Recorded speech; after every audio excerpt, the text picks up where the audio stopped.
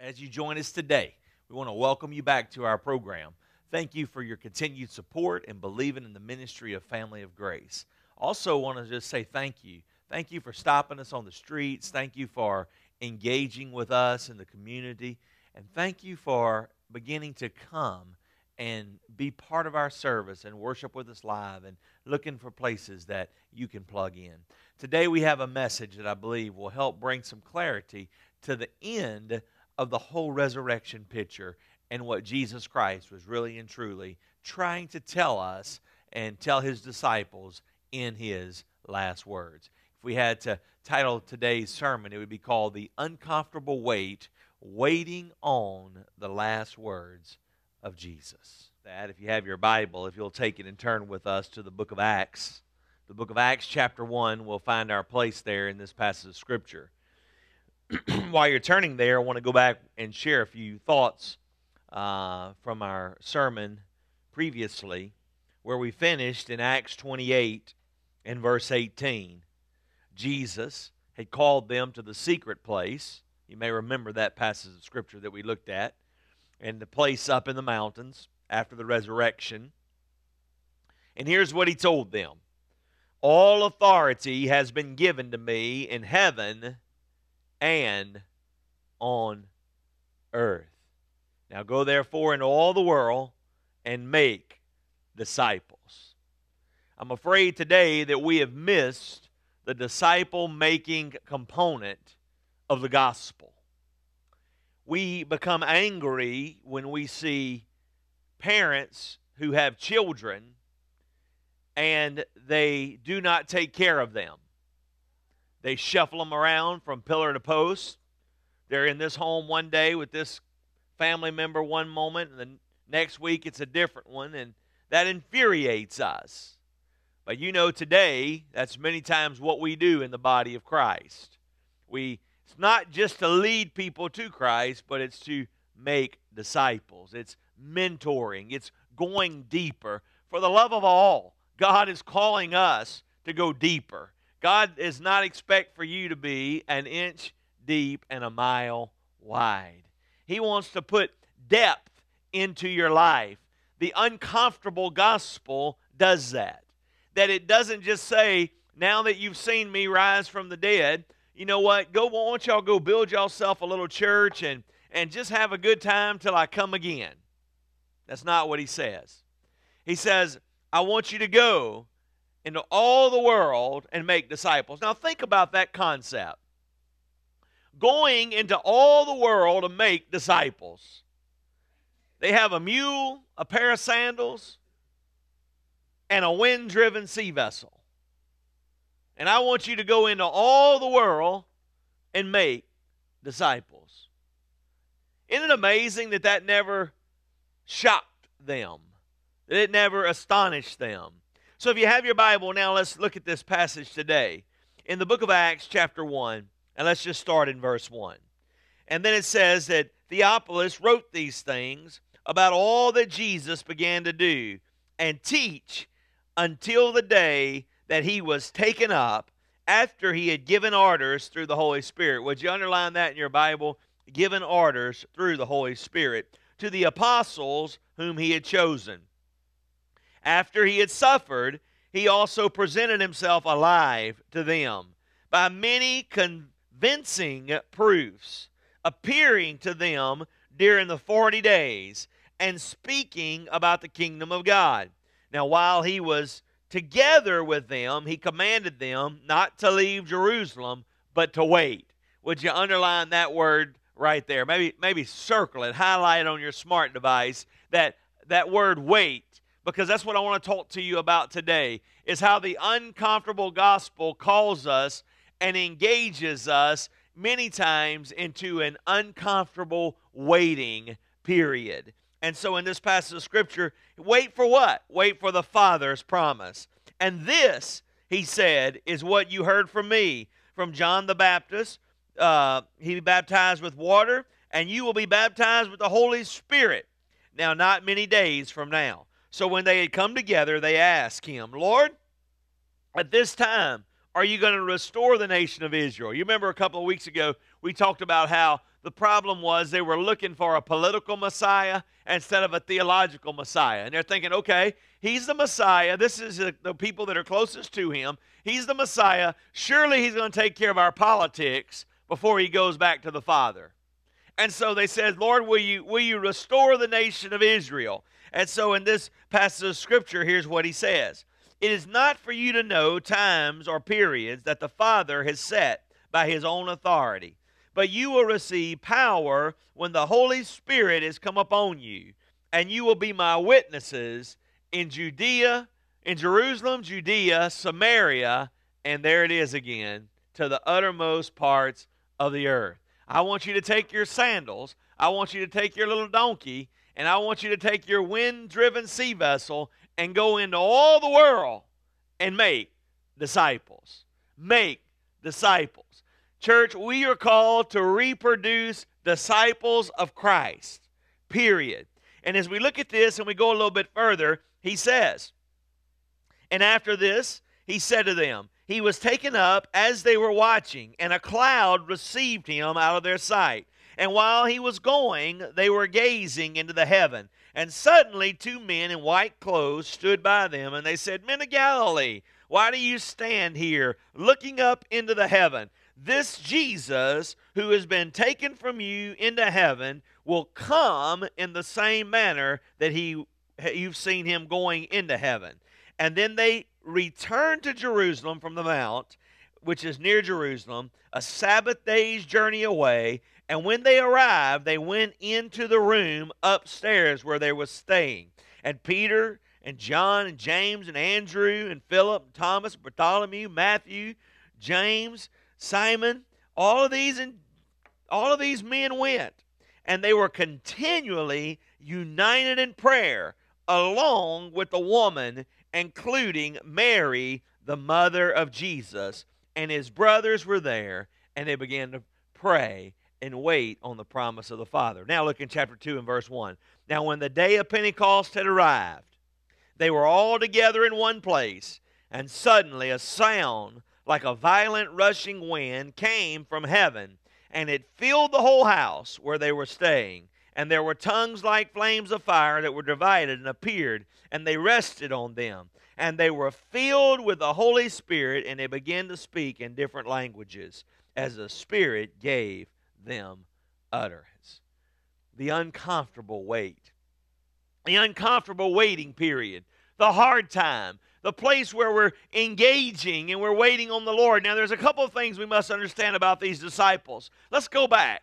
If you go back prior to the arrest of Jesus, what did he ask them to do? Will you come right here and watch and wait with me? Will you pray and wait?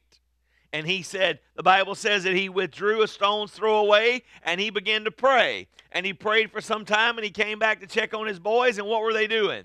Sleeping. And he woke them up and he said, pray that you enter not into temptation, for the hour is near. Pray, pray, pray. Isn't it amazing that when we want a tactic to grow a church or make disciples, prayer is the last solution. Prayer is the last thing we want to do. Prayer, we want to use social media, we want to use billboards, we want to use television, we want to use radios, we want to use gimmicks, we want to use tricks, we want to use strategy. We want to do all these things except pray. When we can see more happening through prayer than we can through all of our strategies. Now, here's the interesting dynamic. It's the thing that we hate to do the most. You know why that is? Because for us to enter into a time of prayer, it means that we are admitting that we can't do it. It means that we are powerless. It means that we don't have the ability. And I want you to know that we hate to admit that. It means that you are calling on someone else to do what you cannot do. And I want you to realize today there is no one greater to call on than the name of Jesus. Here's what the uncomfortable waiting was about. I'm telling you, they missed it before the Garden of Gethsemane. Peter missed it around the campfire when he denied Jesus. They missed it after the resurrection. We looked at that in great detail, that it was only a couple of women that went to the tomb that morning. And had they really believed what Jesus had been saying about himself, they would have all been there that morning waiting, waiting for the stone to roll back, waiting for the stone to be taken away. But we know that that's not how it happened. We know that's not what took place. And so they had missed it on many occasions. You remember after that, Peter and some boys, they said, well, we don't know what else to do. Our leader's gone. And Peter just went back fishing. He went back to what he was doing before he ever met Jesus. And there around that campfire, Jesus was there on the seashore, and he was cooking them breakfast after the resurrection. And Peter realized that's who it was. And Peter jumped out of the boat and took off to meet Jesus. And there at the seashore breakfast campfire, Jesus restored Peter. Now here's the interesting dynamic, that a lot had happened in their life that had them thinking differently. A lot began to transpire that had them approaching life differently, approaching ministry differently. And I'm telling you, they were looking through a whole nother set of lenses at this particular time. They were watching for the promise. They were watching. What did Jesus say? He says, I'm going to give you a promise. What is the promise? Have you ever promised your children something? You better not do it too early, because they will wear you out. I mean, if you promise it before you're ready to deliver, what are they going to say? Is it time? We took our second generation of children, we took them this week to the aquarium, and when Ella's eyes opened up first thing that morning, she said, we're going to the aquarium? Going to the aquarium? I said, well, it doesn't open till 10. Go back to sleep. Waiting for the promise, watching for it. We had made a promise, and she knew that if we had made her a promise, that she was watching for it. My dad is going to deliver on the promise, and Jesus had made them a promise. He made them a promise that he was going to come out of that tomb, and they didn't believe it, and they missed it. He made them a promise that he would not leave them or forsake them, and they missed it, and they missed it, and they missed it. But I'm telling you that something took place that began to change their lives. They were waiting on the promise. They were waiting for what was taking place. They were waiting for a whole new dynamic. As they were waiting for this promise in verses 1 through 3, look at what it says here. Theophilus says all about Jesus was being done. And he says he was making a change, making a difference up until the day that he was taken back. They were watching for the promise, but they were waiting for the power. And this is interesting. This is an interesting dynamic. I went back and I read to you out of Matthew 28 and verse 18, because Jesus comes and he says, all power has been given unto you. All power on heaven and in earth has been given unto you. Now, let's go back to a sermon a couple of weeks ago and think about what was taking place. You remember where we know that Jesus rendered Satan defeated. We know that when he conquered him and he overthrew him, here was the dynamic. That we know that he took the keys away from the death, hell, and the grave, and he gave them to that angel to hold until that day was going to come. We know that he rendered Satan defeated. We know that Satan had power over this realm, power over this world. We know that's why when he tempted Jesus, and we looked at this in that sermon, I'm not going to spend a lot of time on it, but he tempted Jesus and said, if you'll bow down and worship me, I'll give you all that you see. And so when Jesus comes to his disciples, he says, I'm giving you all power in heaven and on earth. And then he says unto them, I want you to go to Jerusalem, and I want you to wait and watch for the promise. What was the promise? The promise is the power. You shall receive power when the Holy Spirit has come upon you. Power, power, power. The Bible says when Jesus was telling his disciples that he was going to go away and return to the Father, and they didn't want him to go back, and he says, but greater things you will be able to do when I go back to the Father. Greater things you will be able to do, because right now I'm only around you physically. But after the promise of the Father comes, not only will I just be around you, but I will indwell in you. I will take up residence. I will pitch my tent in your earthen vessel. My, what a dynamic. What a dynamic in this passage of Scripture. And so they were waiting. They were waiting for the promise, and the promise was that they would not be left as orphans. The promise was that if Jesus went away, that he said they could do greater things. The promise was that the power would come upon them, and they would be able to see great things happen. If God left us all this power, why are we living so powerless? If Jesus said, you shall receive power when the Holy Spirit has come upon you, and we've been baptized and filled with the Holy Spirit, then why are we so powerless? Why is the church in America having to stoop to tactics and strategies and gimmicks and games to draw a crowd? Because we are void of the power. How will the power come? When we wait, when we pray, when we intercede, we have communion with God, when we are filled with the Spirit. You see, the spirit of religion will not bring the power. The spirit of religion cannot bring salvation. The spirit of religion cannot bring sanctification. The spirit of religion cannot bring, it cannot seal, it cannot bring victory in your life. And the spirit of religion cannot bring power. Well, actually it can. I've seen a few church fights. But it can't bring the kind of power that will change the world. It cannot bring the kind of power that will change lives. It cannot bring the kind of power that He will heal marriages. It cannot bring the kind of power that will raise the people on their sick bed up off of their sick bed. It cannot bring that kind of life-changing power. Only Jesus can, through the power of the Holy Spirit. And He says, I want you to go and wait, because I'm going to give you the promise of the Father. The Bible says, as they were waiting for the power, it takes us in this description how they began to be lost in the wonder. I mean, think about this. Here's Jesus. He's talking to you. He's saying, all power I'm going to give you. My power. You're going to receive the power. You're going to receive the power. You're going to receive the power. And as He's talking, and He commands them to go to Jerusalem, which was their city. Judea, which was their city, right next door. Samaria, which was across the tracks. And then go around the world. Go around the world. Do you realize we have churches today, we have believers today who are not even comfortable reaching their Jerusalem, much less their Samaria? We have churches who have strategies to reach people like them. Well, if we're all made in His image, aren't we all like one another?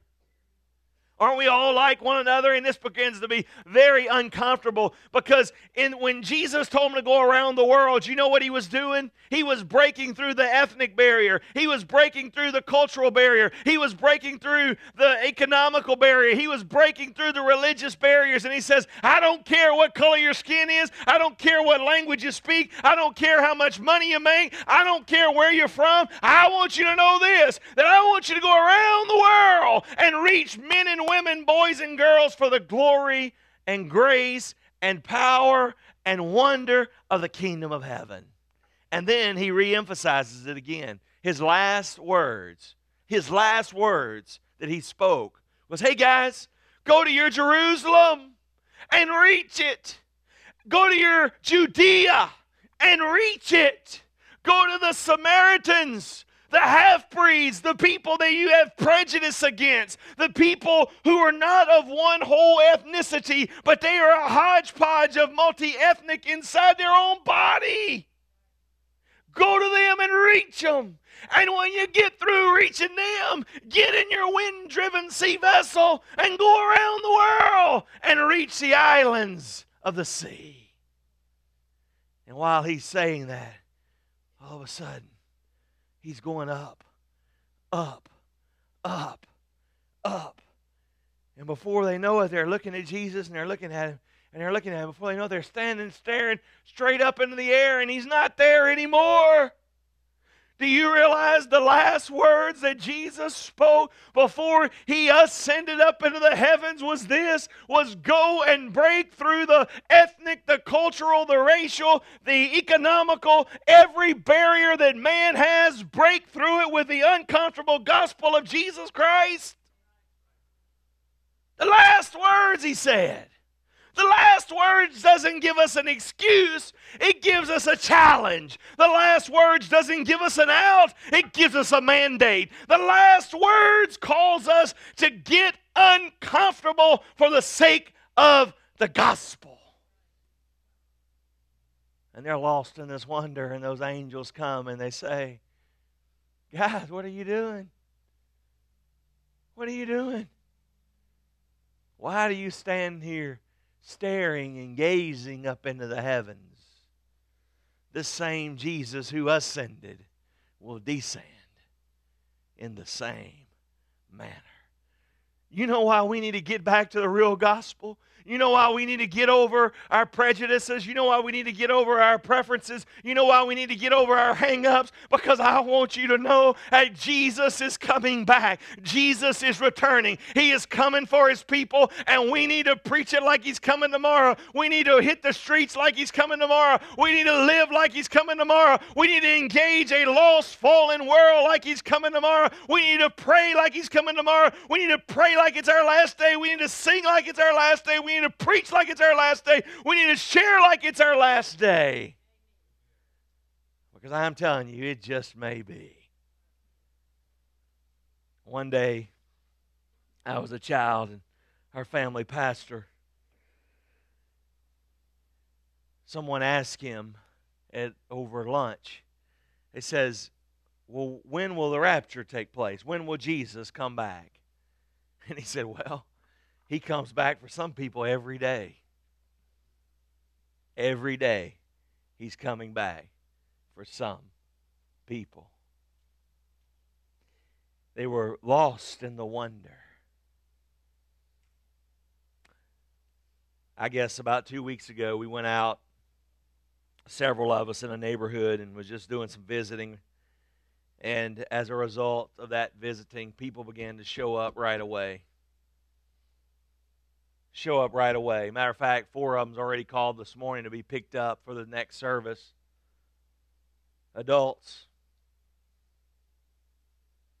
As we was walking through the apartment complex, I ran across a couple of people we were working with, and I said, you know, what I really need to do is just stop and repent. I really just need to repent. Because we get so captivated in the work of the ministry, in the luster and the wonder of the ministry. We get so captivated in the new strategy of what's trending. You know, what will we use? And we need to use every tool at our disposal. But man, I got to thinking, it really is pretty simple. Go and tell the greatest love story you've ever heard, and it will make a difference. And then the last thing that happened in this story was they went back, and as they were praying, they were believing, they were watching, they were waiting, they were in an anticipation mode. You know what happened? The promise of the Father. As they were all gathered together that day in one accord. That wasn't a Honda car. The Holy Spirit fell. And when the Holy Spirit fell, man could not comprehend it. Man could not comprehend it. It overwhelmed the believers. It overwhelmed the unbelievers. It overwhelmed every group of people. Now let me close with this. If you go back to Acts chapter 2, look with me if you would at verse 7. And they were astounded and amazed, saying, look, aren't all these who are speaking Galileans? Aren't they all of one race? Aren't they all of one group? How is it that we each hear them in our own language? And just look at this. Look at all these people. Look at it. Look at it in your Bible. Wow. Verses 9 through 11 is ethnic group after ethnic group after nationality after nationality after nationality after nationality. And you know what happened? In the middle of a multi-ethnic hodgepodge, the power of God fell. I want you to know today. I don't care what ethnic group you may be part of. I don't care how much your W-2 says you made last year or how much it didn't say you made. I don't care if the government's taking all your money or you living off the government. Jesus Christ went to the cross for every man, for every woman, for every boy, and for every girl. And he died, and he rose again. And he who descended ascended, so that he might fill you with the power of the Holy Spirit.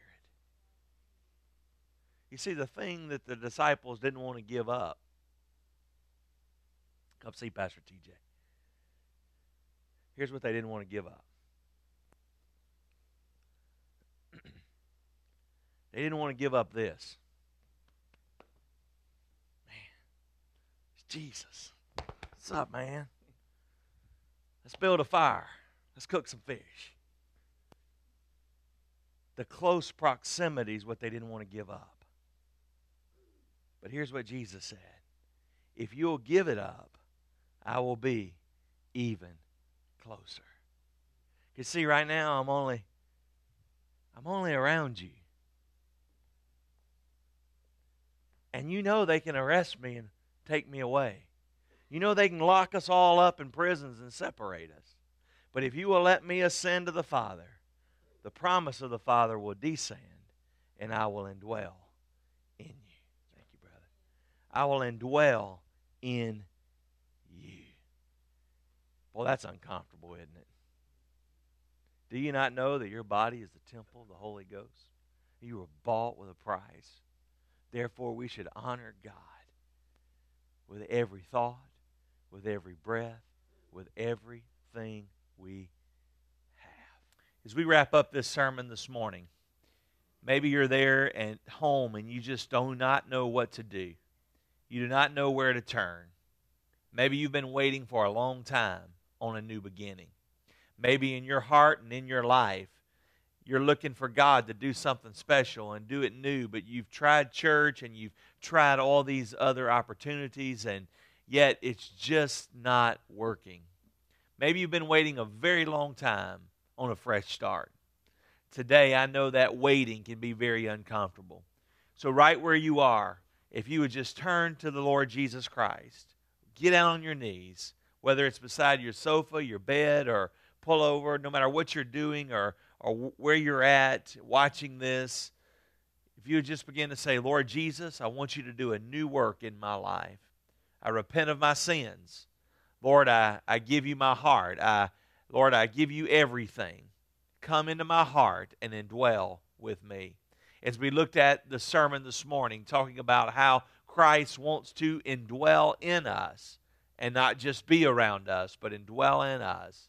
Today, it's a brand new beginning for you if you would just let Him take that journey with you.